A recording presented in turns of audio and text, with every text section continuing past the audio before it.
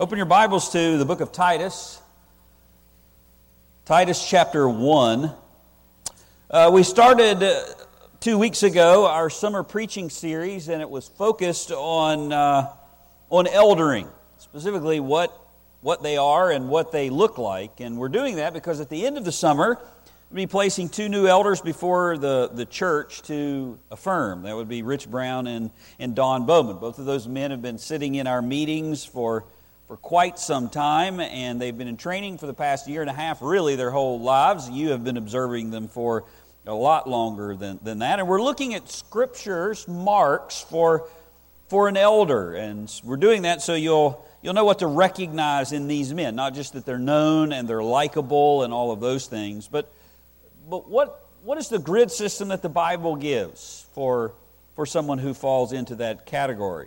When you think about the anatomy of the church, I think that's a really good term. It wasn't original to me, but I think when you hear the term the anatomy of the church, it gives us a good concept for the biblical model that God has designed. And the Lord has designed His church, and He tells us how He intends for it to operate. Jesus promised to build His church, and I think there's a natural tendency when we hear that promise in Matthew 16, I will build my church, to just think evangelism, think Jesus is going to add people to His church, and clearly He does that.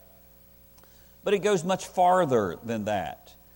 The promise to build His church involves gifting the church with evangelists and elders, in fact, all of the spiritual gifts that the Spirit of God gives to the church, because part of the church is not only adding to it, but building it up in the most holy faith. And then the Lord mediates His rule through these elders that He has given to oversee and feed and shepherd the flock. The only authority that they have is Scripture. So if you summarize all the passages in the New Testament that talk about the church's anatomy, I think you really get 3 main features. They're the visible leaders, called elders or overseers or pastors, the bishops, if you have King James, those words are used interchangeably. The exemplary servers or the model servants, those are better known as deacons, and then the maturing ministers, that's you, which is the congregation, and really all 3 parts of these, or the number 1 and number 2, the leaders and the servers are part of the congregation, and Christ uses each part to build His church. The statement that you have heard probably ad nauseum that I've said is the church is elder-led, deacon-served, and congregationally affirmed. You saw that play out even in the budget. This church sets apart leaders, and those leaders lead, and then there also sets apart servants who do all the legwork and gather numbers and those type of things, and then that information is then presented to the church to affirm or to not affirm. Those men aren't perfect, but they're set apart by you to do specific tasks. Well, tonight we're looking at the church's visible leaders, which are the elders. And in particular, what do elders look like? Next we'll see what do they do, but we're still in the category of what they look like. Last week we talked about the fact that they were men and took an entire sermon to deal with that because, since the garden, that's been an issue. This topic is important not only because it's a major doctrine in the Bible, but it's vital that you, as a Christian, understand what a biblical leader looks like, because there's a lot passed off as biblical ministry that's really nothing more than superficial marketing. I used to be a lot. Do I want to use the word kinder? I used to give a much broader grace toward churches in evangelicalism. I have to tell you, the longer that I study the Bible and the more I see the fruit that comes from them, the less kind I get, or maybe the more direct I get about, quite frankly, there's a lot of churches that really just need to go away. There's a lot of junk out there. And frankly, there are many unqualified people presenting themselves as shepherds of God's people. So it's not surprising that the church is confused about how it's supposed to be structured and who's supposed to lead it. I mean, It's important that you know what type of man God sets apart for you to listen to and to follow, and on the flip side, who not to follow. It's also important that you know what to expect biblically out of your elders here at Timberlake. So in Titus chapter 1, we're seeing this portrait that unfolds. Now before we get to verse 5, where we left off last time, verse 6 actually, I want to say two things to you. First of all, don't listen to these messages about elders and think that elders are somehow some special class of Christians. There's not clergy and laity. They're not a super group of ecclesiastical giraffes, as B.R. Lakin said one time. You should not think of pastors or elders like the Old Testament priesthood. Alexander Strock rightly warns about this. He says elders and deacons are not appointed to a special priestly office or holy clerical order. Instead, they are assuming offices of leadership or service among God's people. They're part of the church. We should be careful not to sacralize these positions more than the writers of Scripture do. He goes on to say, the New Testament never shrouds the installation of elders in mystery or sacred ritual. There's no holy rite to perform or special ceremony to observe. The appointment to eldership is not a holy sacrament. Appointment confers no special grace or empowerment, nor does one become a priest, a cleric, or a holy man at the moment of installation. Elders are no different than any other members beyond what the Bible describes. I am called, and other elders are called, to know the Bible well in order to teach you the Bible and then to refute error or those who twist it. So they're not a special class. Secondly, these characteristics, and this probably hits home more, that we're going to go over, are commanded to be in every believer's life. They just must be observable in a person before they're considered for the office of an elder. You should pursue all of these characteristics that we're examining. If you're a man, you should be a one-woman man.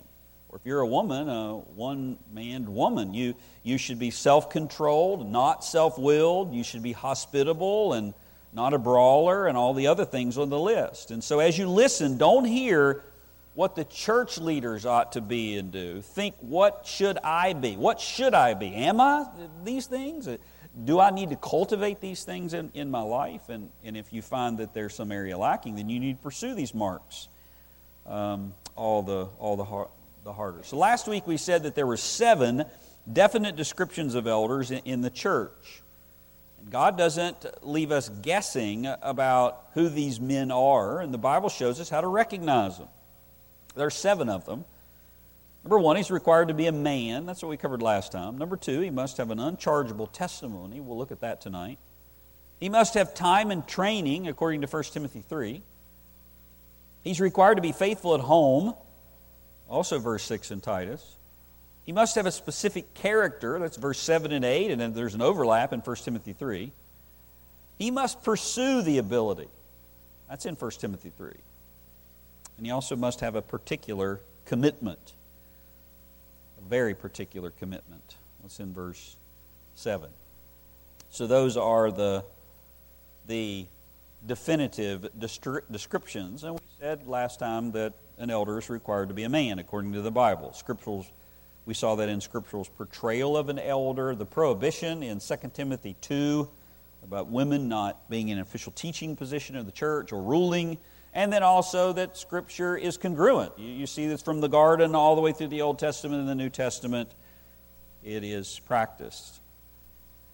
And while gender is not something that anyone can alter, contrary to the nonsense in the world, there are 6 characteristics that can be altered. These other 6 can be developed. And these are things that relate to a leader's life and his inner heart. So the Bible also says, besides being a man, that he must have an unchargeable testimony. An elder in the church must have an unchargeable testimony, and that is in his inner testimony of his personal character, and his outward testimony, that's to the people in the community. If you would, at Titus chapter 1, verse 6. It says, namely, if any man is above reproach. It's the first on the list here. So Paul has told Titus, I'm sending you to Crete to practice some spiritual orthodontics. You are to set in order the church, and what was lacking was it lacked elders, plural, and so he was to recognize and appoint elders in every congregation. And then Paul gives a list of what he's supposed to look for in those men that are placed before the church for them to recognize. And he begins here with saying a man must be above reproach. 1 Timothy 3 says it this way, an overseer must be blameless. And Scripture applies that mandate in Titus and 1 Timothy, both to his private and his public life. And so Paul begins here because this is the overarching principle. If you go to 1 Timothy or Titus, this is at the headwaters because all of the other characteristics flow out of this idea of being above reproach or being blameless. The husband of one wife, not a lover of money, hospitable, etc., all come from this overarching characteristics. And there are two different words between Titus and Timothy that mean similar things. 1 Timothy 3 applies to his testimony. An elder cannot be laid hold of by legitimate accusation. That's what the word blameless means. Something can't lay hold of his character and keep its hooks there. And then Titus here, this word applies to his inner life. He's to be free from reproach in his character. He's to be above reproach. So a man who is an elder in the church must not be able to be called into account and held by a legitimate accusation. It implies not merely acquittal if a charge comes, but the absence of a charge against his character. His character is free from anything that would stick. His character is like a non-stick skillet. There may be egg around him, and there may be some egg that gets on him, but it won't stay there long. There'll be nothing that will stick and hold. It'll just slide right off. And I mean, when you think about it, this principle is not hard to understand, is it?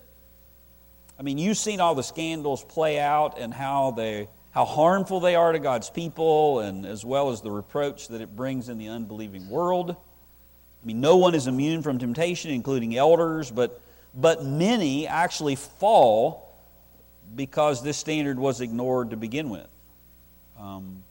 They had issues before they were ever selected. It doesn't mean that accusations won't come, because 1 Timothy 5 clearly tells us that they will. But this verse is after elders are already leading. Look at 1 Timothy 5:19. Do not receive an accusation against an elder except on the basis of 2 or 3 witnesses. So these men are already elders. And then it says, those who continue in sin rebuke in the presence of all, so that the rest also will be fearful of sinning. So this passage gives us an explicit command not to even consider an accusation unless it's corroborated. But if it is, and the leaders are guilty, then they're to be rebuked publicly. So there's a higher level of accountability there, higher level of protection as well. Because false accusations come, because Satan is the accuser of the brethren, and he clearly places the target on God's spokesman. These accusations can be things like the leaders have wicked motives, or they twist the Bible in favor of money. If that's not corroborated, you're not to entertain those things. And it doesn't even have to be overt. It can go something like this. Now, I know Pastor Brian I know he's a good man, and personally I don't think this is true, but I'm not sure he really cares about the nursery workers or missionaries. I mean, I haven't noticed him mention them very much from the pulpit. And it can sound something like that. It doesn't even have to be, wow, I saw him do this or I saw him do that. There's an accusation in there, And if you take the bait and agree with that, then you can have roast pastor for lunch. And you got to be careful there, because there's passages about bearing false witness. And 1 Timothy tells you not to even entertain something unless it is substantiated. And even then, you're to bring it to the other elders, not to somebody else who can spread it around so the person can be confronted. But the point of Titus 1:6 here is an elder's life should contradict any accusation, not corroborate it. Again, it doesn't mean sinless perfection or that they'll not commit sins, but it means the shepherds of Christ's church must have no sinful defect in their lives which could justly call their virtue, their righteousness, or their godliness into question and indict them. This is a present and ongoing requirement, meaning that if any time this reality changes, then they've disqualified themselves and could be subject to discipline, just like Timothy says here. So God establishes this requirement because the elders of the church are examples to follow, not because they're super Christians, but just like deacons are model servants, elders are also models. 1 Timothy 4:11 says, "Prescribe and teach these things in speech, in conduct, love, faith, and purity. Show yourself an example to those who believe." So elders are up front and they're out front. Their lives are teaching models. You remember how the Apostle Paul did this with Timothy and with himself in Philippians, the letter to the Philippians. He taught them doctrine, and then he used an example as a model of that. Paul said in 2 Corinthians 5:16, who is adequate for these things? I mean, frankly, the thought that my life, or I'm sure any of the other men would say the same thing, is a model that somebody is following, it just makes me shudder. But 2 Corinthians 15 says, "For we are a fragrance of Christ to God among those who are being saved and among those who are perishing. To the one an aroma from death to death, and to another an aroma from life to life. And who is adequate for these things?" That applies to you too. Your life is a model to the unbelieving world. And Paul gives the answer in the very next verse. Who is adequate for these things? Not that we are sufficient in ourselves, but to claim anything is coming from us, but our sufficiency is from God, who has made us sufficient to be ministers of the new covenant. But I think one of the most encouraging passages to me in light of these standards for an elder is found in 1 Timothy 4 verses 15 and 16. Now pay attention to what it says here. Paul tells Timothy, practice these things. Everything that he's telling them, that you're supposed to be as an elder. Practice these things. Immerse yourself in them so that all may see your progress. Keep a close watch on yourself and your teaching, your doctrine. Persist in this, for by doing so, you will both save yourself and your hearers. So Paul told Timothy he wasn't above the congregation, but he was among them, and that his progress was to be visible to those people that he served. He was to give himself entirely to the work of the ministry. He was to practice and immerse himself in it, and he was to do that so his improvement would be evident before everybody. You know what this means? It means that Timothy had not arrived yet, and no elder has. Elders are not holy men to marvel at. They're human examples to observe where we see God's power overcoming the flesh. That's the model.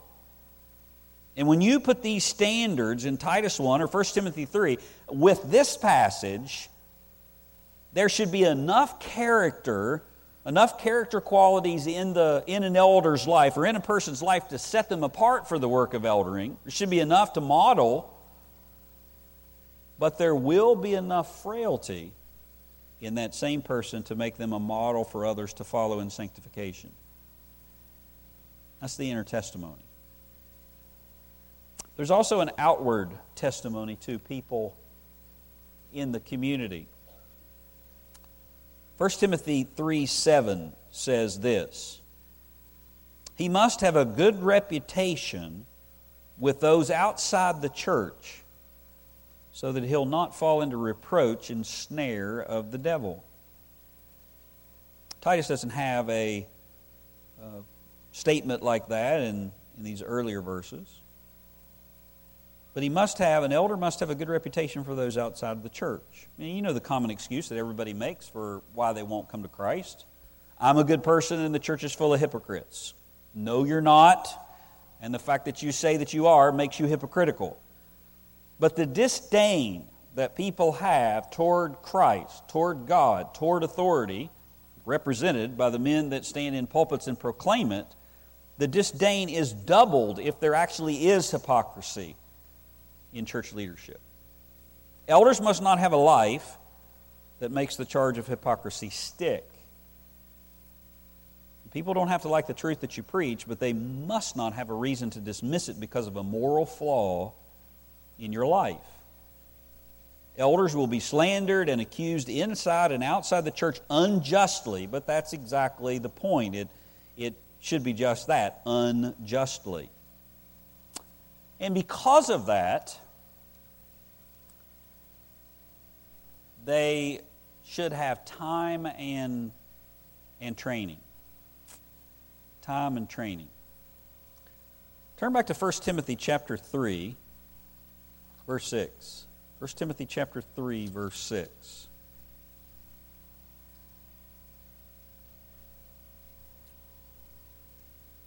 Similar list. It's for the qualifications of those who will be an elder or overseeing the church. But Paul gives Timothy one here that I want you to see. Verse 6. And he's not to be a new convert, so that he will become conceited and fall into the condemnation incurred by the devil. And here's that verse that we just looked at. And he must have a good reputation for those outside of the church, so that he'll not fall into reproach and snare of the devil as well. 1 Timothy 5:22 warns you as a congregation and other elders, don't lay hands on anyone too hastily, and thereby share responsibility for their sins, the sins of others. Keep yourself free from sin. The King James translates this word here in 1 Timothy 3, verse 6, a novice. But it's literally a newly planted tree or newly planted leaf. It's a new convert. So the New American Standard gets it right. It just simply means that elders of a church must be mature. When I came to Timberlake, I can remember I was 35 years old, which is a scary thought. And I was asked about my age, and rightly so. It was a very legitimate question. However, the person used this passage, used the word novice, and said because TBC was much larger than the church that I came from, they wanted to know if I could rightly handle the inner workings of such a large church, and they quoted this verse. It was a proper question. It's a very legitimate question. Can you handle all of the things that are there? But it was the wrong scripture to use and application, because a man who doesn't meet this qualification wouldn't be qualified as an elder, period, regardless of the size of the church. You can't be a new convert. You must be mature before you're considered for the position of eldership. And Paul's not talking about leadership acumen here, but he's talking about one's advancement in lordship. How under the lordship of Christ is this man? And so sufficient time must have passed from when a person comes to Christ and when they're set apart to lead others. And that's so that spiritual maturity can be developed. A younger man can qualify, like Timothy, if his life evidences godliness. And quite frankly, an older man could be disqualified if he's whittled away his time and never grown in the Lord. But to say it simply, a man who leads God's church must be tested over time and found faithful. In fact, all of these requirements that are listed here require time to develop and time for the congregation to examine them, to see them in a person's life. There are no microwave elders. You can't go to seminary for 3 years and they pump you full of a bunch of information, give you a piece of paper and say, voila, you're qualified, go lead God's flock. That's crazy and scary and, quite frankly, unbiblical if you look at this passage correctly. How dangerous and deadly it is to place someone unprepared and untempered in leadership. I can remember a call one time from a pulpit committee asking if I would consider applying for their senior pastor position, and they said the reason that they wanted me was because I was young and full of energy and the church was full of old people. That's literally what they said. Now, just as a point of marketing, that's probably not the best way to sell it to a young person. And of course I said no, not because of the old people, but because they had a horrible understanding of what a pastor was. Can you imagine pastoring that place? Well, 1 Timothy 5:22 says, don't lay hands on anyone too hastily. Meaning don't ordain them too fast. It even says deacons are first to be tested, and God tells us why this time and training are important. There's the new convert passage. There's the laying hands too hastily, and here's why. Look at 1 Timothy 3:6. It gives the reason right there in the verse. It says so they won't become proud over being elevated, set up front, set apart as a model, and then fall into reproach, into the condemnation incurred by the devil. Reproach doctrinally and morally. You go after the same path. Satan had an elevated position, but because of his pride, he fell. And 1 Timothy 5:22 says that these are sins. When you do this, a person can sin, and you share in those sins if you set them apart too fast. And I understand you may not need to be able to dissect a passage and determine a thorny nuance as a congregation member, but an elder should be able to do that. You may not care about the errors of egalitarianism and be able to lay out all of that stuff that we talked about last time, and know church history, or you may not be able to show which comes first, election or faith, but it's an elder's job to do that. An elder better be able to know that. They must be able to teach the truth. They must be able to correct error. And that takes time. That's not for an immature and untrained man. They receive this maturing under other godly elders, which is what 2 Timothy 2:2 is all about. And men who are already tested, and then they stay under those men until they learn. But one of the primary testing grounds for this growth is not in a seminary, it's actually in the home. So, number 4, an elder is required to be a man who's faithful at home. And Titus in 1 Timothy talks about his household, his children, and his marriage. Turn back to Titus chapter 1 and verse 6 again. It says, namely, if any man is above reproach, the headwater characteristic. And then he says, the husband of one wife, having his children who believe, not accused of dissipation or rebellion. The parallel verse in 1 Timothy 3, 4, and 5 says a similar requirement. 1 Timothy 3, he must be one who manages his own household well, keeping his children under control with all dignity. But if a man doesn't know how to manage his own household, how will he take care of the church of God? I've read some pretty scary applications of this from church history, like in the time of Jonathan Edwards or Susanna Wesley, where the wife and the children actually sat up front facing the congregation while preaching took place as an example to the congregation. Thankfully, we don't do that here. Now notice, though, that this doesn't say he's required to control the outcome of his household or his children's spiritual walk. Nobody can do that. We have good soteriology. You know that you cannot force salvation on anyone. But he must be able to manage the journey well. That's what it means here. Having his children who believe not accused, or he must be able to manage his own household well. The focus is on the skill in managing, not the outcome. You cannot control the outcome, but you can control the skill in managing. The word means to preside or rule over, and to do that well means inherently good or excellent. An elder's home should reflect his observable ability to shepherd or not. And that's where the development comes in. How he helps his wife grow, how he guides his children, how he manages his time are all indications of this quality. He must preside over his family in a way that the children under his roof and his home life are faithful pictures of his influence.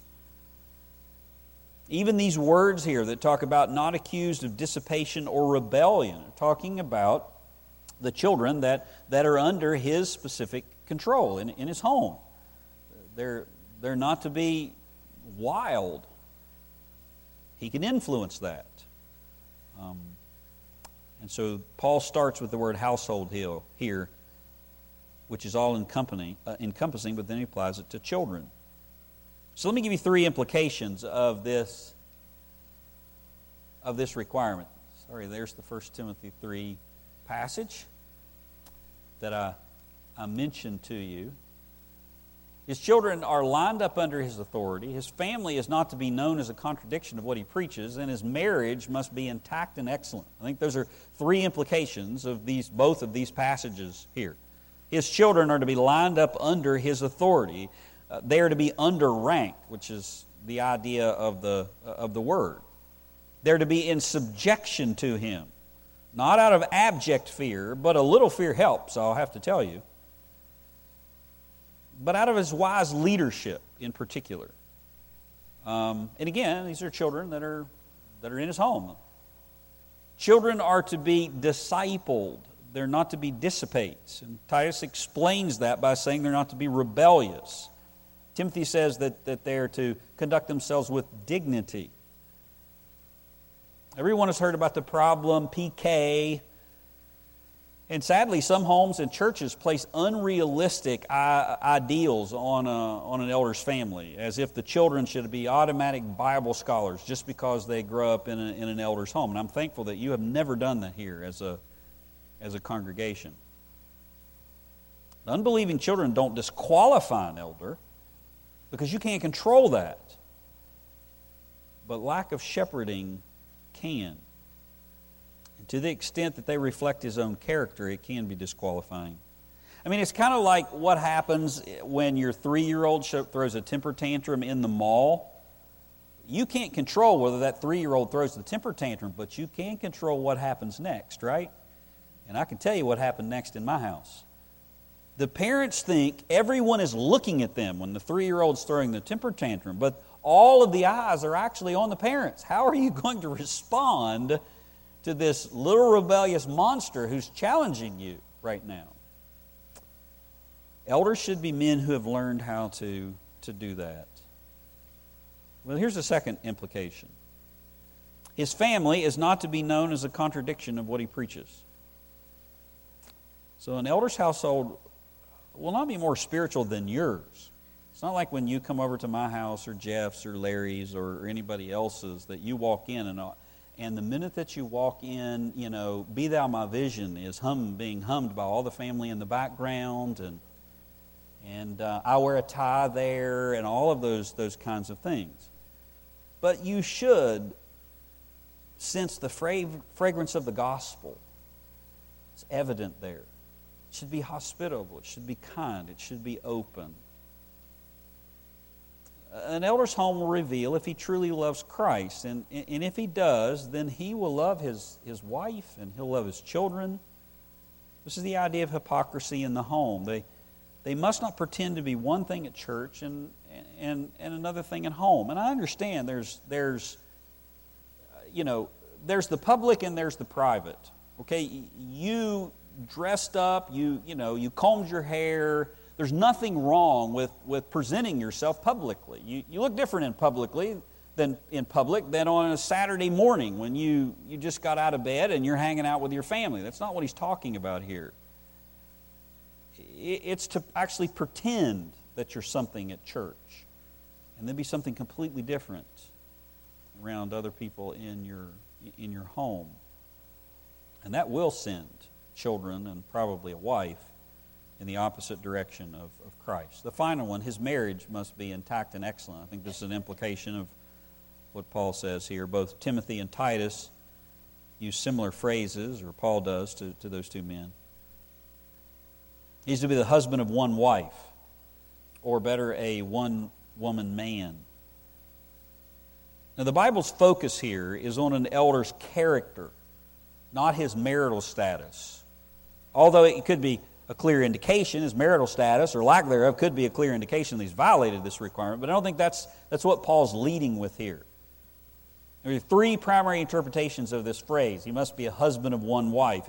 It means he can't have more than one wife at a time, like polygamy. But that seems to be ruled out elsewhere. I mean, that would seem to be obvious.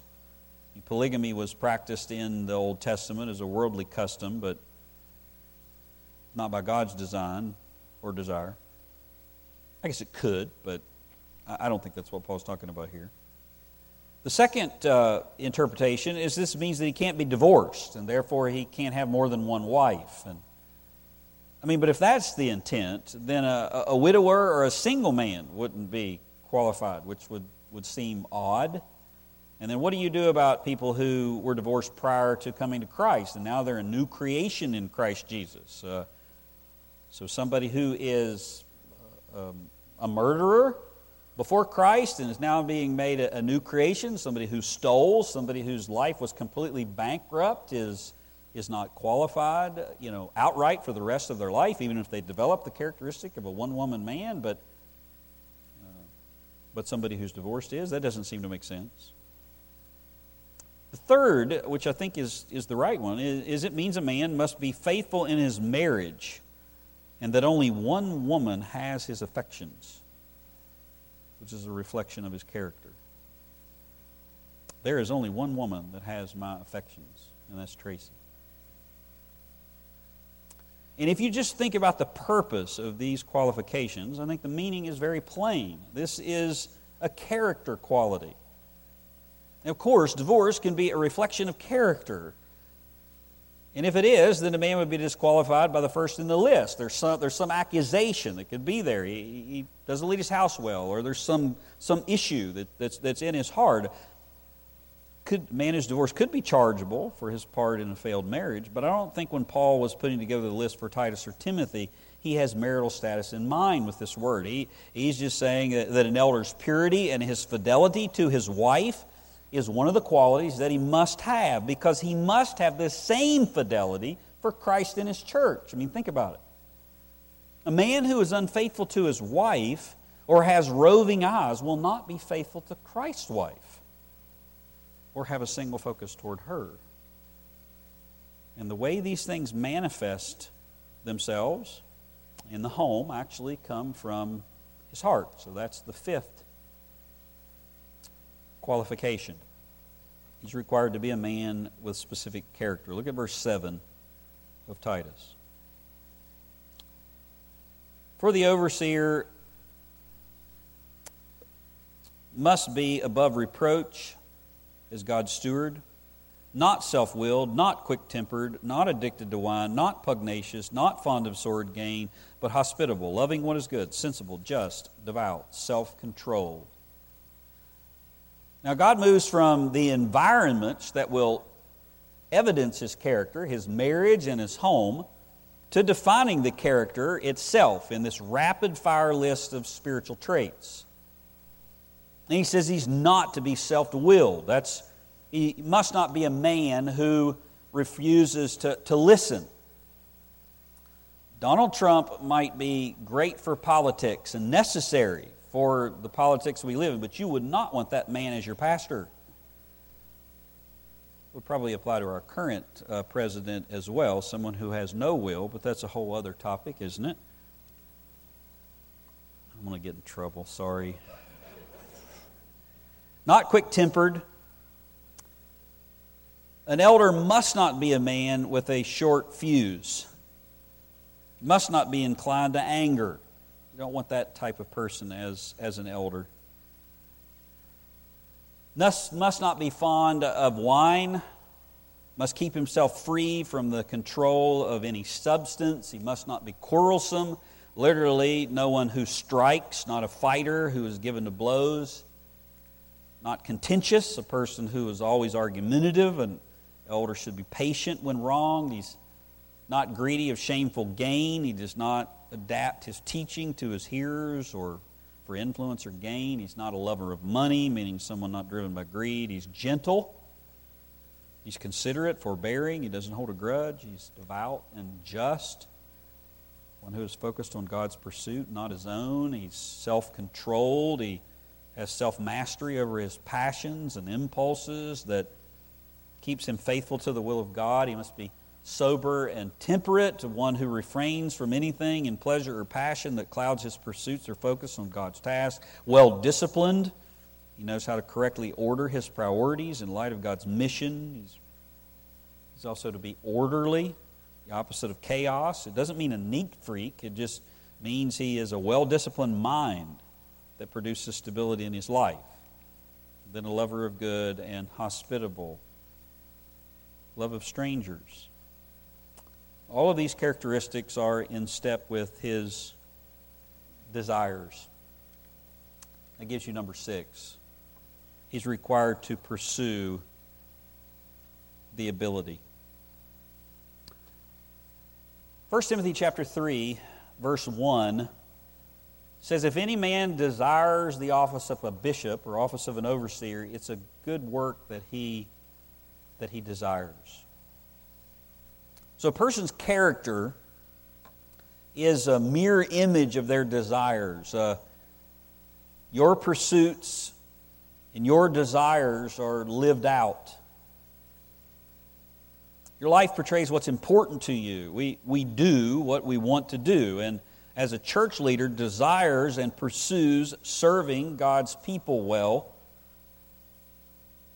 There are two different words that are used here. It says if a man aspires, it's a good work that he desires. So the first is an external. If a man is reaching for this position as an elder, it's to reach out, to pursue. It's a good work that he desires inwardly. It's internal. It means to be inclined or willing. I mean, you put them together, it means an elder desires something that will lead him to pursue the abilities that he needs in order to do it well. Now, I was taught that this meant that you must have the can't help it's, as it was called. It meant that you want to preach so bad that you don't want to do anything else. Everyone preparing for ordination knew that the answer that they were supposed to give, they were obligated to give whenever they were asked the exact same question. So after you go through the examination, the person that was leading the ordination council said, and what if this council will not ordain you? What will you do? And you were supposed to say, I will preach anyway because God's put a fire in my heart. It was just kind of the way that the dance went. And that's a really good amen line, but it's really bad Bible interpretation, because surely someone God calls will have a desire to obey that calling. But the focus of 1 Timothy 3 is a man will pursue and develop what qualifies him to be an elder and what will make him a good one. But being arrogant and rejecting the authority of older men, especially the ones that are ordaining you or sitting on a council, is actually showing that you're not qualified, not the other way around. So a man seeking to be an elder will take pains to cultivate these marks of faithfulness in his life. He'll pursue the ability to teach. He'll have the desire to do both. That's what this passage means. And this inward desire and outward pursuit continues even after he is recognized as one of God's leaders in the church. And here's the final qualification. He's required to have a singular commitment. He must be committed to the master's task, and he must be committed to the master's word. If you would, at verse 7 of Titus. For the overseer must be above reproach as God's steward. Notice the words, as God's steward. An elder is a steward of God. He must be a faithful manager of God's flock and not see himself as the owner. And he must carefully attend to his master's tasks. In biblical times, a steward was usually a slave who had been given responsibility for property that was not his own. And so because of that, it wasn't his own property. His single focus was his owner's agenda. You can see that in the parables and the illustrations that Jesus uses. The master goes in a far country, he leaves his servants in charge, and then he comes back and they give an account. Church leaders must not see the church as their kingdom or their platform. They must know it's not their church, it's the master's. The tasks are not theirs to choose, but the master's to obey. The sheep are not theirs to direct, but the master's to tend. John Knox said, "The end I propose in all my preaching is to instruct the ignorant, to confirm the weak, to comfort the consciences of those humbled under their sense of their sins, and to bear down with the threatening of God's judgment to the proud and rebellious, laboring with all his power to gain them all to Christ."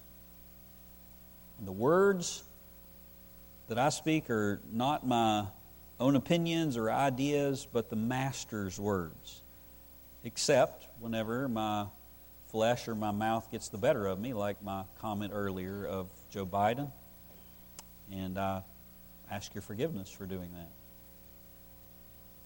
This is why an elder must be committed to the Bible. If you would, at verse 9 of Titus. He says he must be hospitable, loving what is good, sensible, just, devout, self-controlled. Verse 9, holding fast the faithful word, which is in accordance with the teaching, so that he will be able both to exhort in sound doctrine and to refute those who contradict. Elders of the church are those who handle the Word of God. So there has to be a commitment to the master's tasks. The church is not his. There also must be a commitment to the master's word. The men who are set apart by the church that handle the Word of God, they must be men who are unshakably committed to the authority and the sufficiency of Scripture, and there is absolutely zero exception here. And you will find, if they are, you'll find out by their dedication to diligent study whether it's just something that they say or something that they actually believe. I mean, every time I preach, I invite my commitment to the Bible's authority to be scrutinized, and I put my hermeneutics on display. And the man who says he believes in the authority of the Bible and then preaches his own thoughts and doesn't take pains to explain God's is not committed to biblical authority. Or if he is, he's very confusing to people. Pastors who tell you that the Bible matters for your life and then don't study it and don't explain it are a contradiction of terms. I mean, we're frail and we can get things wrong. But if we do, it should be in spite of our careful study, not because we have failed to do it. We don't dedicate ourselves to training men in the expositor's seminary because it doesn't matter. We do it because the qualification for the work requires faithful mentoring and accurate handling of the Bible. I mean, how will you know an elder when you see one?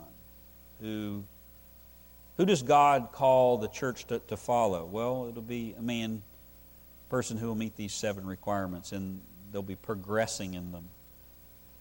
And whenever they get outside of them, they'll quickly return. They might not be in final form, but if you stand back and you look at their life, you'll see the characteristics rising up above everything else like a mountain range. And I think our prayer is, may God give this church many elders that match these markers and keep the elders that we have faithful. Let me close this way. When I started, I told you that these are things that should be in every believer's life. They just have to be recognizable in an elder's life. So as you were listening today, is there something that God put His finger on? As you look at that list, is there something that in your heart you thought, wow, I'm really not there? Maybe it was about your wife, maybe it was about your children, maybe it was about your commitment to the Word or otherwise. Are you faithful in these things? Are you committed to the Master's Word? If there's anything there, why don't you ask Him to make you faithful in that specific area? And then tomorrow, go to the Bible and look at some specific passages that tell you how to develop it. Won't you bow your heads?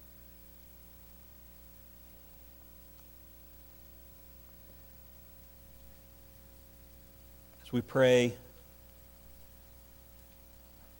let's ask the Lord to work these things in our heart. Father, as I come before you tonight and I look into this mirror personally, I am very thankful for 1 Timothy 4, that your progress can be evident. I'm very thankful, Lord, that I'm not a perfect model, but a model of sanctification, even conviction and otherwise. I am thankful that you convict me of my sin. Even tonight, Lord, my mind wouldn't come off of the idea that my tongue became loose and was distracted, convicted. And I'm thankful for a church that I can even say that to and then confess it before you. I'm thankful also for the forgiveness of omissions and commissions and transgressions and iniquity. And I'm thankful, Lord, that you are not done with us and you continue to cultivate these things in our lives. And I pray that every member of Timberlake would strive after these things. And I pray that you would preserve the pastors, the elders here. You would keep them holy and pure and committed to these things. And I pray these two men that we're setting before you, they would continue to grow in these areas, and that you would keep us faithful for a long time, that we would be used much for your glory. We ask it all in Jesus' name. Amen.